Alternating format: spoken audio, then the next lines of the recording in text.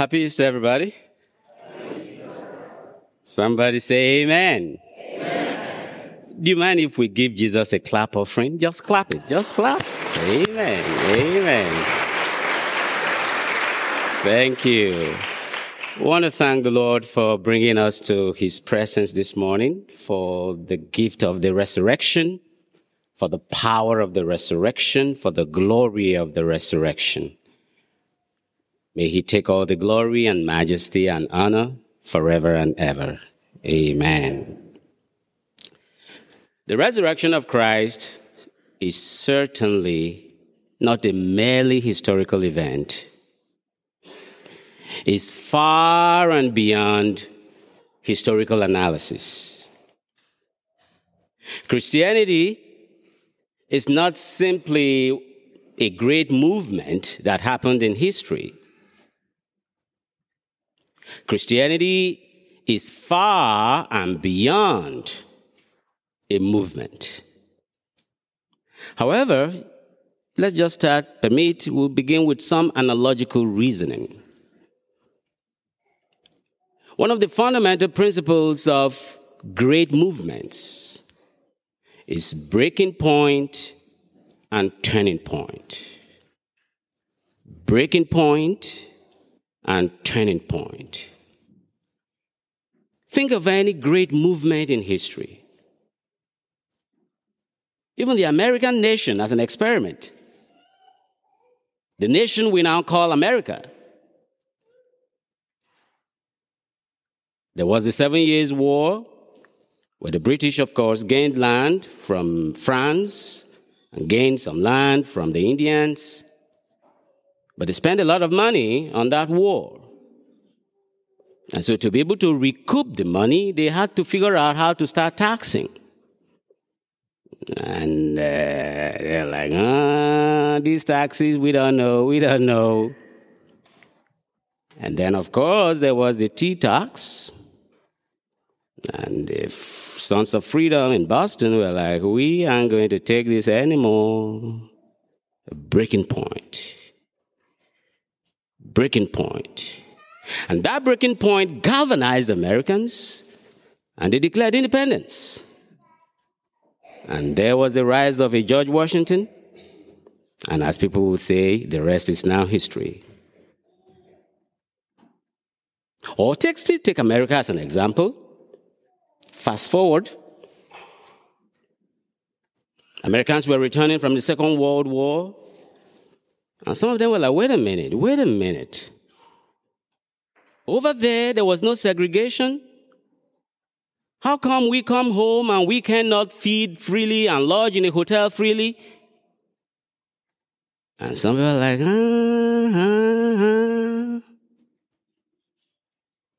And there was a little woman called Rosa Parks, who one day decided, I've had it, and I'm not going to stand up for anybody in this bus.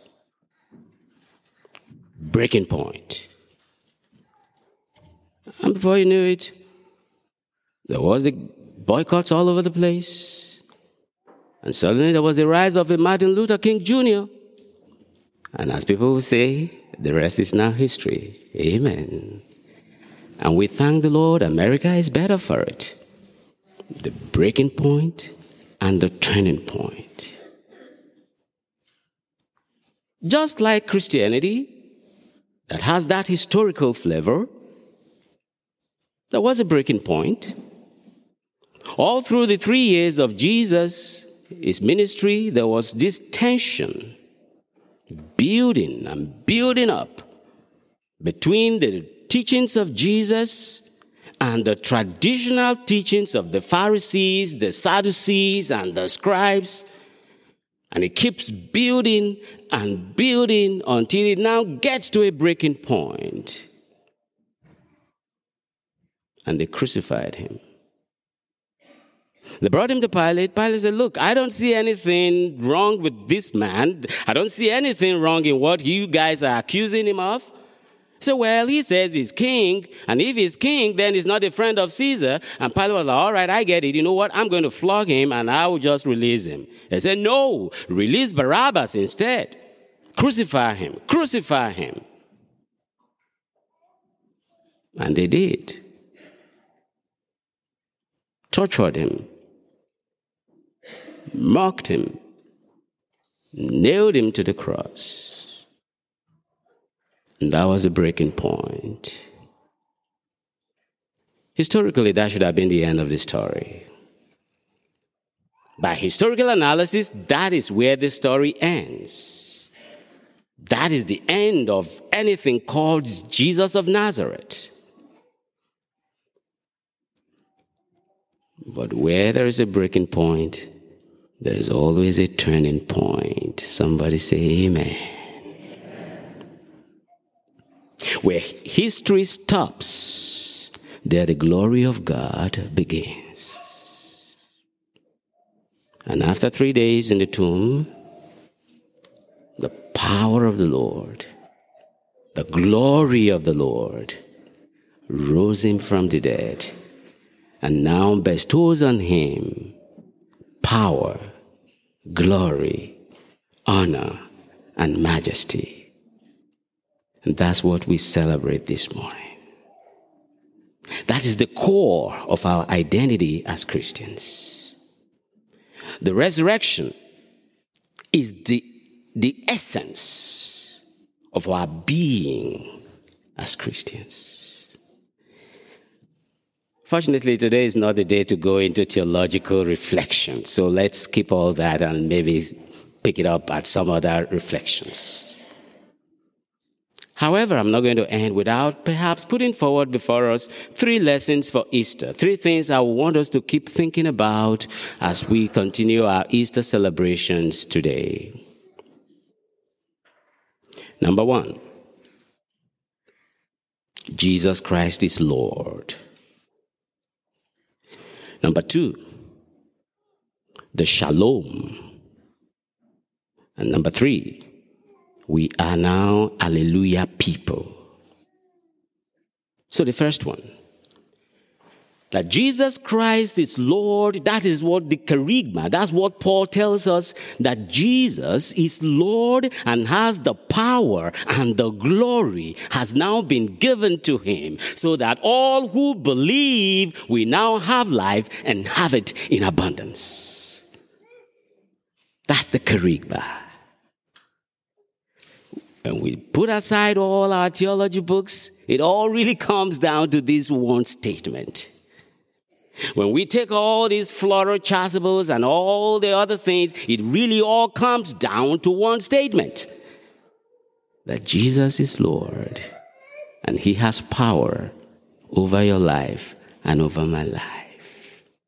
That Jesus Christ is King, and now he reigns in our world.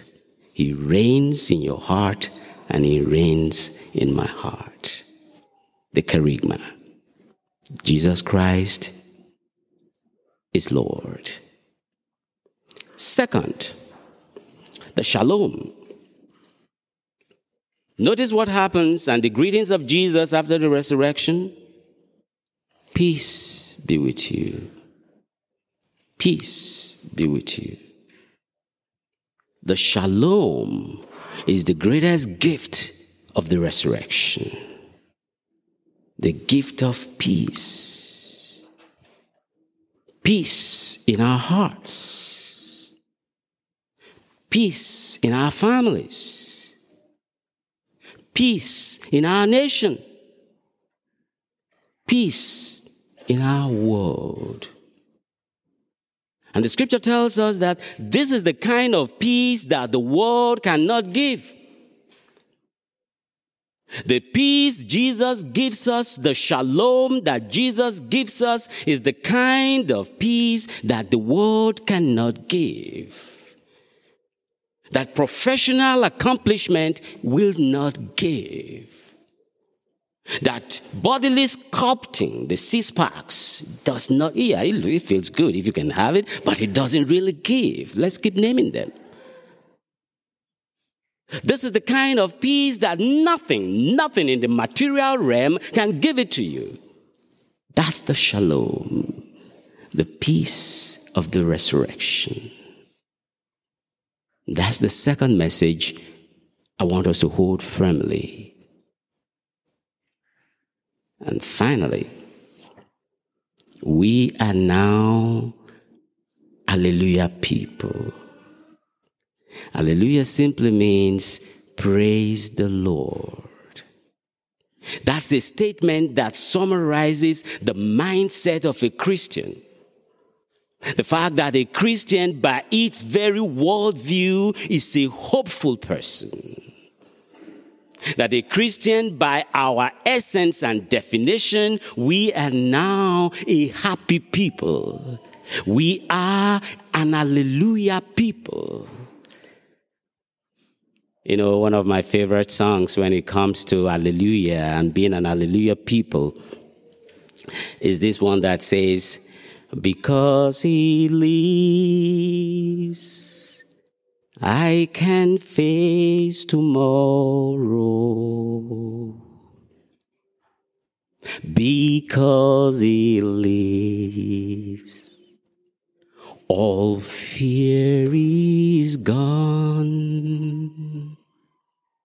Because I know he holds the future, and life is worth the living just because he lives. And that's why we are an hallelujah people. The power of the resurrection. So let's summarize.